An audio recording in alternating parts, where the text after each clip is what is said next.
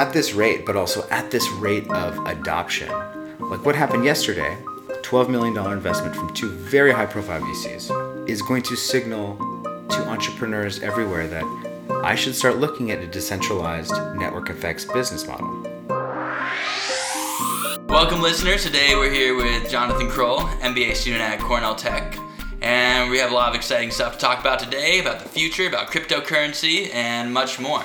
So Jonathan had some stuff planned for us. Thanks, Brett. So this is awesome. This is my first podcast ever. So you've taken my podcast virginity of sorts. Awesome. I've been racking them up. I can tell by the looks of this place. Yeah. No, so this is great. Thanks for having me. And I just really like this idea of just having a free-flowing conversation about all the exciting stuff that's happening. Definitely. Happy to have you here. Yeah, so you're talking about CryptoKitties? For those who don't know about CryptoKitties, CryptoKitties kind of took the blockchain world by storm like last November. It's a way to use the blockchain to not only transfer assets between two parties, but to also create new assets as a combination of those assets. So that's what we would call mating for cats. But this is really like a proof of concept of what's possible. And it exploded. It grew to encompass a huge percentage of the Ethereum mining network's capacity. It is still a big part of that, or a big chunk of that today. But everyone kind of wrote it off as a fad. Like this is just the first big proof of concept of what you can do on the blockchain in terms of gaming. And there are rare kitties. There were folks who made hundreds of thousands of dollars by breeding or by buying a rare cat. So that kind of fervor has died down a little bit. But what's interesting is that this was not just a way to make digital cats. You could do that without the blockchain. It'd probably be a lot easier because there are a lot of copycats now. No pun intended, actually. Crypto copycats? Of CryptoKitties. I mean, right away there were crypto pups, there were crypto robots. There's all kinds of stuff now. Now you can go buy a version of the Queensboro Bridge digitally and own that, and then hope that goes up in value because that's, you own the one digital version of that from that one. And that's all Ethereum based, or is it just everywhere? Okay. This is a category of app called decentralized apps, or dApps, basically. You're going to see that term a lot this year, I predict, because this is now moving from the fringes and the bleeding edge to more of the mainstream. Because yesterday, there was a big signal that this sort of platform and business model is legitimate enough for real investors to get involved. We're not talking like the scam ICOs. What happened yesterday was Union Square Ventures, Fred Wilson, and Andreesen Horowitz teamed up to invest $12 million into CryptoKitties. And this came out of nowhere. Oh, and just into CryptoKitties? Just to spin CryptoKitties out of its current company. It's kind of like a development shop where they do internal products and spin them out. And that's what CryptoKitties was. So now it's going to spin out to be its own thing. That is big news. While it may look like it's just a very strange investment or kind of a fun investment from a VC, what I see is that this is big validation that some of the best investors in the venture world see enough value in the decentralization part of the business model and the network effects that creates to invest a significant amount of money in something like CryptoKitties.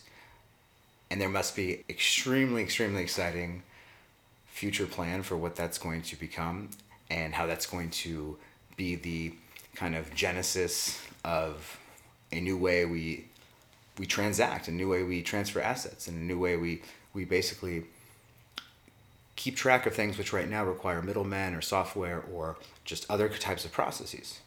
And this is a big step forward for that. And I was not expecting that. So do you think they got their own CryptoKitties in the transaction? Think they got some specially that'll increase in value? Think they get an A16Z CryptoKitty? That's a great question. I'm glad you asked. So that's part of having a decentralized app on the blockchain governed by a smart contract. It would be hard for them to just give them special cats. Now, I know that they release new traits, they release new genes, they make those available at a certain time. Players of the game who are not really players, but they own these digital assets, which CryptoKitties, will discover these. They'll be breeding cats, and then lo and behold, you'll breed a whole new breed of cat, or some crazy fancy cat that looks like an alien that's also like an alien or a ninja, or some kind of Santa. This stuff, I'm not making this up. That's awesome. But those become extremely rare, and so that's more of an incentive for people to keep it's like a Pokemon cards for digital assets. Exactly. So it would be very difficult, if not impossible. I'm not an expert on the smart contracts part of this, but the smart contracts is what governs this entire thing. Think of the blockchain like a really just stupid technology. It's like a notebook, a ledger. But the person writing down, historically, transactions in a ledger is a skilled accountant. So a smart contract is the logic to the blockchain that makes the blockchain applicable to so many different use cases and industries. And that's really exciting. They really couldn't even give Fred Wilson special kitties. Right, unless they already had them or something. So he does have them. They could say, Fred, we're releasing this gene. This kitty you have here with this kitty here. It's a high likelihood that you'll get some crazy kitty out of it. Are they the only ones who have access to that, say, like the smart contract and how the kitty's made, or is that also available and decentralized to the public? So the smart contract is available to the public, but in terms of how they release new genes or when that's decided, or if there's a release schedule of that was decided a long time ago and is built into the smart contract, that's something I don't know, because that's beyond my skill level in terms of understanding this stuff. I've really had a lot of fun, though, experimenting with this decentralized applications. Right now, they're not much. It's like CryptoKitties, all the CryptoKitties, copycats, and they're basically, and some of them are Ponzi schemes. Like there's some that are like crypto countries. It's like you buy the country, buy the Philippines. Okay, so the next person who buys it at a 15% markup that's built in. But then after that, you keep getting like 1% of the royalties. So at a certain point, somebody's stuck at the bottom. Those are just Ponzi schemes. Right. There's also decentralized betting. Like there's all kinds of Ethereum lottos and blackjack and dice and those types of games, which are probably legal in the United States, but they exist on the blockchain, which is, again, interesting, but not really a useful use case, since lotteries here in the U.S. are regulated so heavily that the blockchain wouldn't help ensure any fairness. That's what the whole lottery does itself as an organization. The other categories of decentralized or decentralization go more towards actual mature types of implementations of this technology. So like decentralized file storage. So Dropbox, instead of Dropbox having your stuff on a bunch of AWS servers somewhere in the world, of course, like spread out amongst those. Your files would be spread out amongst my computer, your computer, anybody who would be participating in this network. So that's one example of a real use case. Another one that I'm actually find really interesting is smart bonds. So think about a municipal bond or a corporate bond.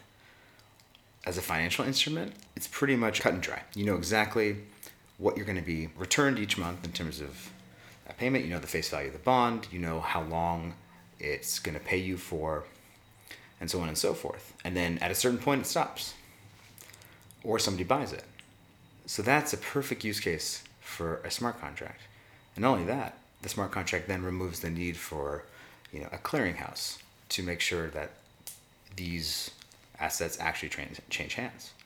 And so does that, for right now at least, is that just being paid out in Ethereum coins, like in Ether, or whatever, like the coin is built on top of Ethereum? You can't do that with cash right now, could you? Or you cannot do it with cash. So that is the distinction. So the blockchain, the Ethereum blockchain, that's really what Ethereum is. It's the blockchain. It's just that ledger. The cryptocurrency that's tied to the Ethereum blockchain is called Ether. And if you've heard of ICOs, initial coin offerings, those are almost always crypto tokens that are issued according to the standard, which means they'll be on the Ethereum blockchain. So the Ethereum blockchain has become the standard for all of these tokens. It's the tokenization of services, of goods, and also just tokens for the sake of tokens. Right. Actually, to have a decentralized app most of the time there's a token associated with them. Right, and can those tokens convert to Ether, and that's like a central thing, or they're separate? That's separate. So there's exchanges. So not all the tokens are traded on an exchange. It's interesting because like we have in the public markets like the New York Stock Exchange and the NASDAQ, and there's those smaller markets. But that's it. That's the stock market. When we say the stock market, that's it. But imagine if the stock market was fragmented and it was like this little market here in LA, this one here in Seattle, this one here in Chicago, this one here in Dallas, this one here in Omaha, this one in Guam, and none of them had clear and away majority market share. So you had all these little fragmented markets, each of which was a little microcosm and had different pricing and had different volume, different participants. That's what we have now. So especially in terms of these are called altcoins, like the alternative coins. Especially with those, they're not listed everywhere. Sometimes one obscure exchange will list this one coin that you would want to buy.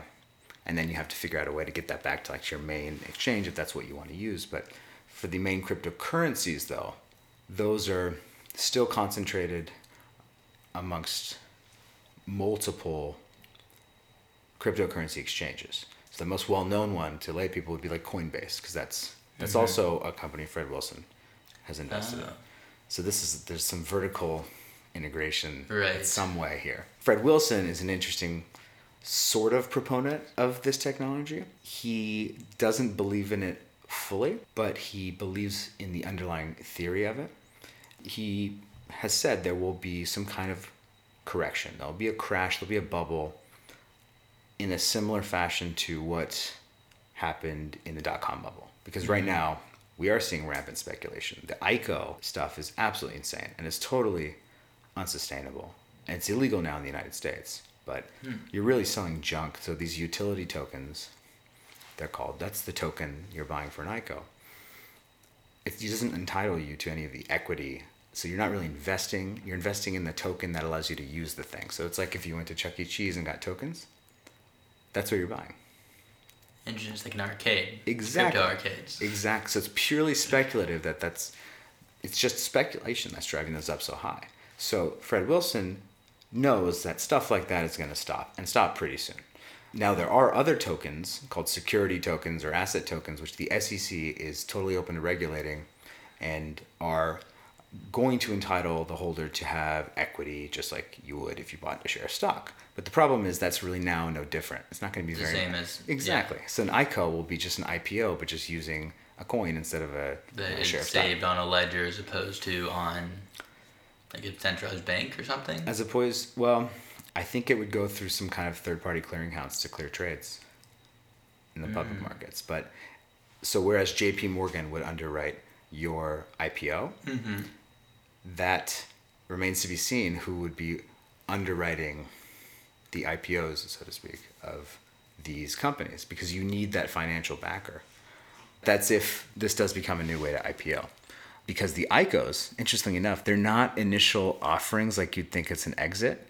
It's like very much an entrance. A lot of the time, these are pre-revenue, pre-product startups. Like a seed round. Yeah, now that's why they're scams, because nowhere else can you raise $35 million in 11 seconds and actually own 100% of your equity at the end of the day. Like, you see why it's a scam, because they're just playing into the fervor and the get-rich-quick craziness that has saturated that world. But so that will blow up.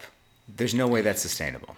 Yeah. The question is how it gets put back together afterwards. And so that's what people like Fred Wilson believe is going to happen, and it's going to mature. And that's why yesterday was a very, very pivotal day in that, because it's just another sign that this technology has merit. So how many CryptoKitties do you own?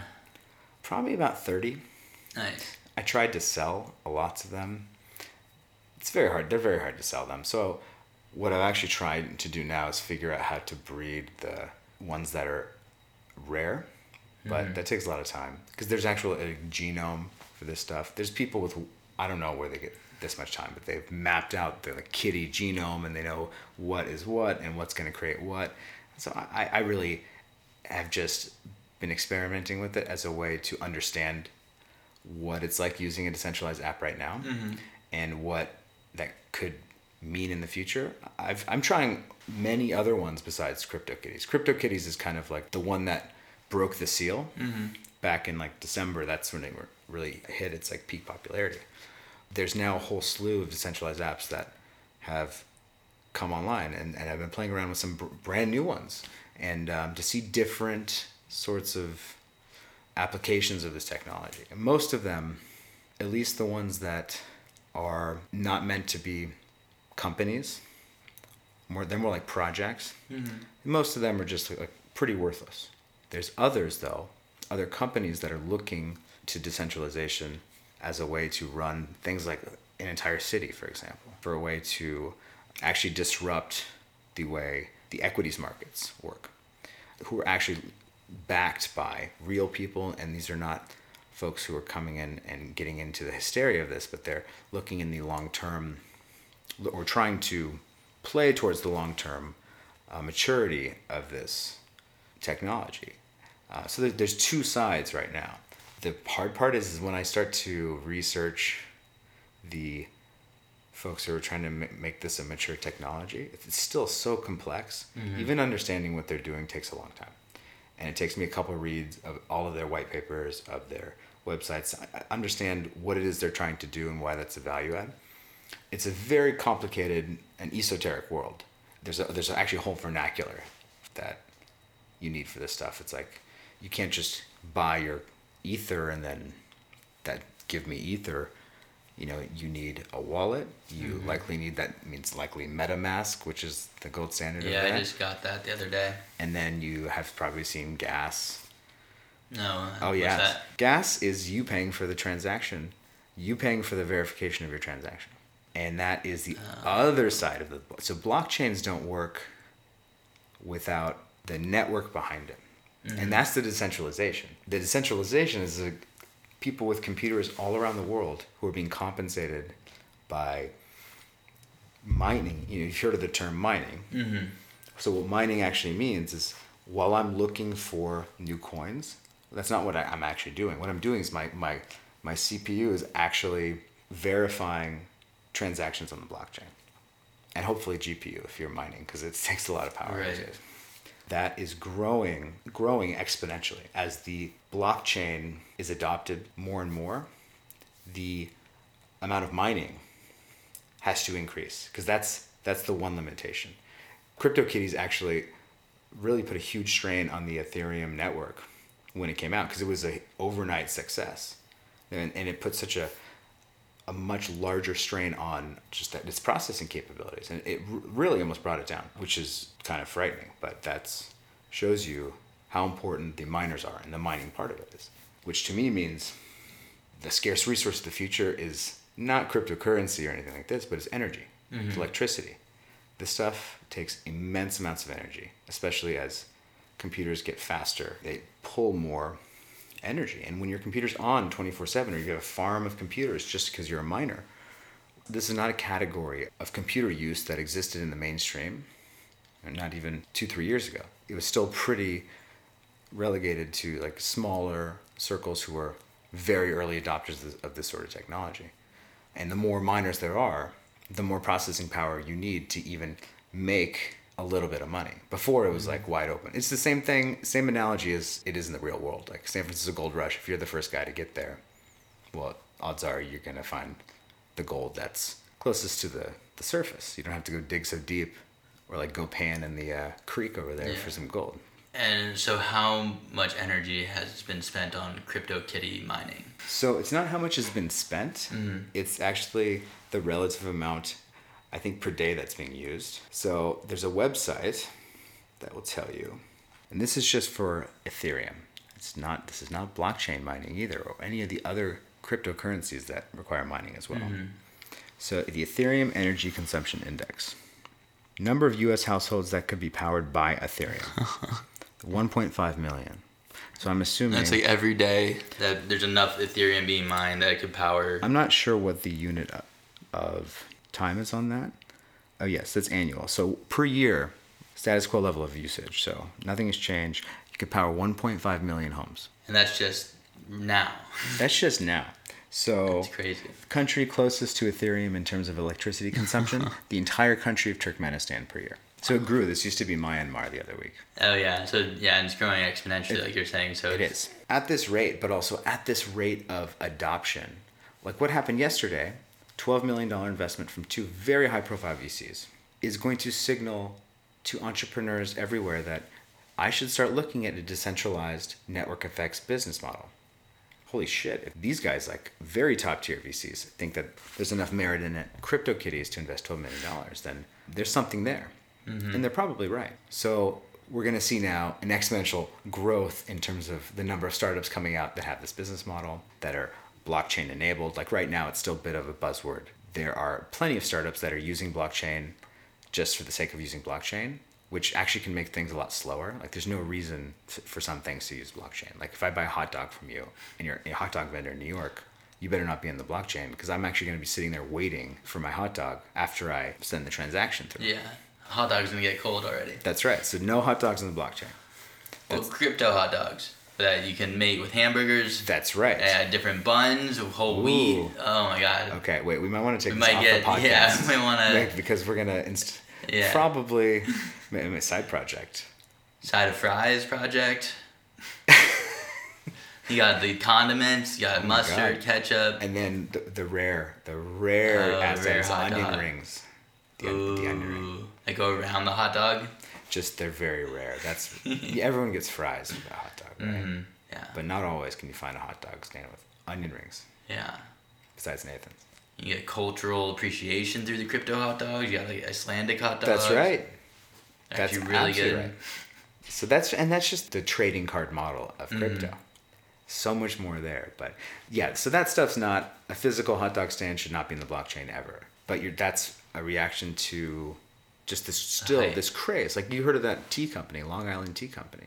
No, I know Long Island iced teas. So it changed its name to Long Island Blockchain Company. And shit you not, its stock went up 15% overnight as a result, just because of that. Wow. And is it even using blockchains or just changed its name? Just changed its name. So that is an insane indicator of how bubbly this market is and how ripe it is to all come crashing down. Yeah. And that's going to be on the side of the cryptocurrencies, not on the blockchain side. Because the blockchain is what has the value and the smart contracts have the value.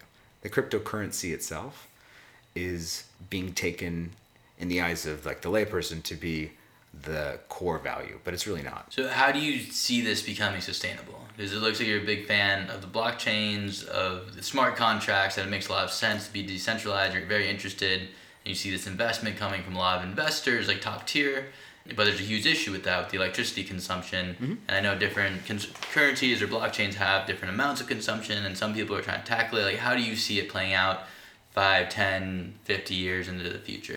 So that's a great question. I mean, that's really what I'm looking at when I'm evaluating these decentralized apps, when I'm playing around with CryptoKitties, even when I'm like looking at the cryptocurrency markets and looking at the other applications of this blockchain technology that aren't just the hot dog cart or the iced tea company. It really comes down to a core set of fundamental underpinnings of blockchain. Or there's these other variables that are critical to its success.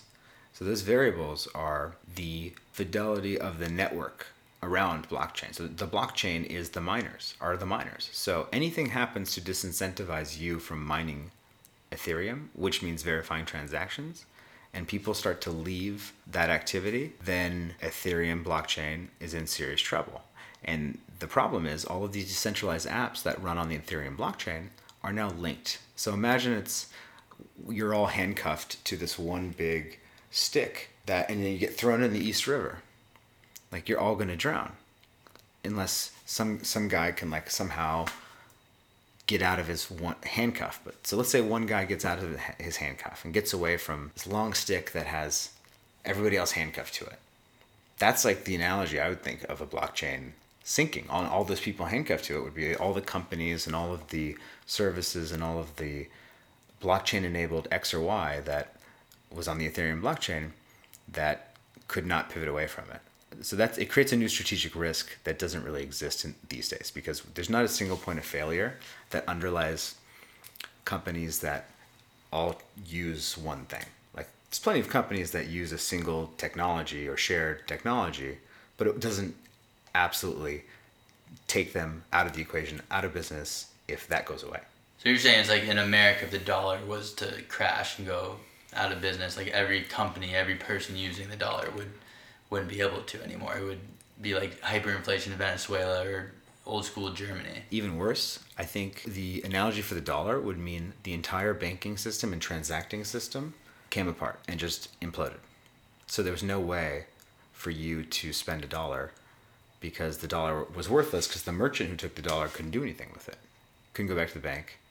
Couldn't use it in the network of things that comprises the financial system. It's even worse. That's never happened to that degree because that's a complete collapse of a monetary system and likely of a country in that point, because we're talking about the failure of these businesses and of these projects and of all these potentially important uses of blockchain that are fundamentally tied to it. That's my take on that now. I hope that's not the case and that I'm wrong and that there is some way to be a little bit diversifiable and flexible if you're somebody who's doing something on the Ethereum blockchain. That's something I'm researching. I'm not sure about that, but let's say that's not the case. Then yeah, you're joined and enabled by the blockchain, which is what makes you, but it can also break you easily. I see some risks for the Ethereum blockchain in the upcoming years. I mean, scalability of the network is a huge problem. Ethereum doesn't process transactions at the same rate that competing blockchains do. It's a couple of orders of magnitude less per second. That's huge. So that means something like CryptoKitties comes along and it cripples the Ethereum network. That was A, really important to know, and B, a very important thing to fix and mitigate for the future if Ethereum is to be the blockchain of the future. It could be the MySpace and not the Facebook, because it's the first to really have the network effects to not yet critical mass, but to a point where at least entrepreneurs want to build things for the blockchain.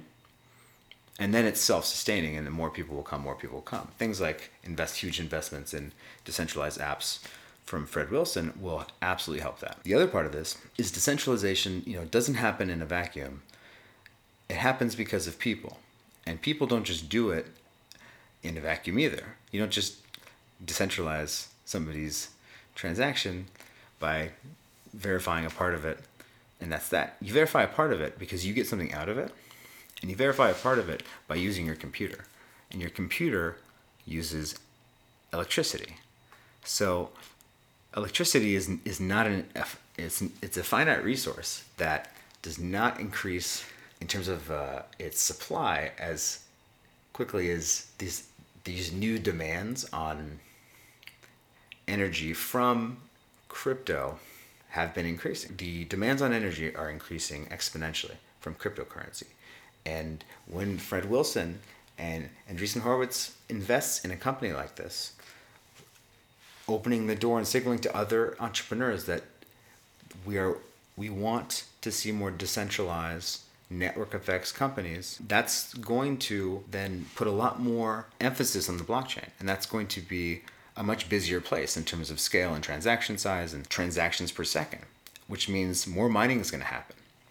And mining is critical. So mining could be the Achilles heel here if there's not something done to upgrade its throughput, which I think there is at the moment, but right now, as it stands, it's pretty poor. So that's something fundamentally would have to change there. But mining could become so prohibitively expensive because there's all these transactions and the Ethereum network is processing them very slowly.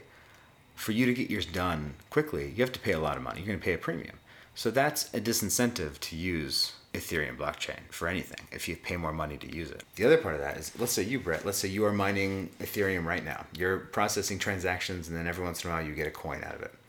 As this is happening and as more folks are mining cryptocurrencies, not just Ethereum, but cryptocurrencies to support their blockchains, as this becomes a much bigger part of our daily lives and it permeates other industries, then it's going to tax so significantly the electricity grid that prices are just going to increase because there's still limited supply compared to the outsized demand. And that's going to throw off the economics. It could be that it's no longer worth your computing power or your time to mine Ethereum because it costs you more actually to do so than you'll actually get back by mining. That is an accurate statement. So as there's more folks mining these coins over time, it becomes much harder to mine an actual coin for yourself, which means that it's less and less profitable over time for miners, whereas the fuel that they need to do the mining is becoming more and more expensive. That's not a good construct to have. So you see a huge scalability issue with this. The more people you bring on, the more expensive it becomes, and the slower it becomes as well, and the more costly. How you have to mine it, it costs money, it costs electricity. So that electricity becomes more expensive over time because you need more of it to process and mine. So there's a lot of different angles that all kind of focus in on, can this scale? Yeah. Can this be as big as people are hoping it can be? That's right. So this is interesting because all of the things I just described are requirements for a blockchain to be flourishing. But it could be that decentralization does not truly happen in some parts of the world, because China, for example, could say, well, okay, this is our blockchain. We're going to support the energy. We're going to subsidize the energy cost of it, of mining, or we'll do the mining. We'll create some nuclear power plants specifically for the mining of this, and then this will be the blockchain that's going to dominate. Now, in the US, that would be nearly impossible for the government to do, especially in short order. I mean, it's just to think that the government would be producing energy specifically to run these blockchains, that totally negates the value of decentralization in the first place. That's problematic. I mean, the other thing that could happen is that the companies that have these economies of scale, like Amazon, where AWS is so cheap because they have this scale, because every time they add some new infrastructure, new capacity, it becomes even cheaper. So companies that are so cash rich but have all this capacity for stuff too will likely get involved. Like I could definitely see Amazon blockchain as some kind of service and something where they didn't want to make any money on it, or they subsidize your mining cost or something because it's Amazon, just to get the people on. Via ABS. Yes, that's Amazon right. Blockchain services. That's right. I mean, and so that does get around the decentralization in its philosophical sense as well.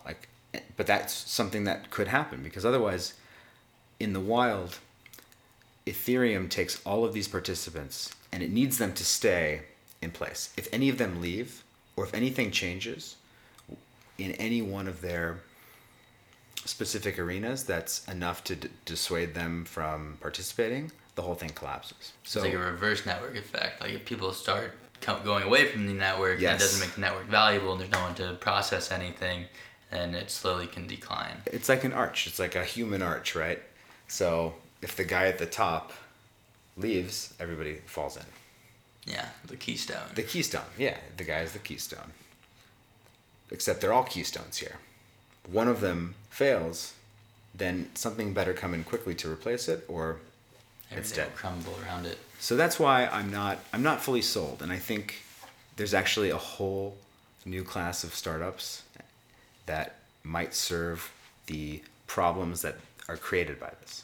Because for a company to make a massive investment on the blockchain, or to entirely move their business on a blockchain, they would be otherwise incurring a huge risk to their survivability, even in the short term, by doing so and having no control over how safe the resources are and the network is to make the blockchain happen. Interesting.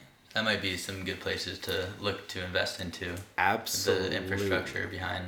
Absolutely. Or energy, honestly. I think I'm assuming that energy production is going to not decline in cost significantly, because I think the best we can do in terms of cost is probably nuclear, but who knows?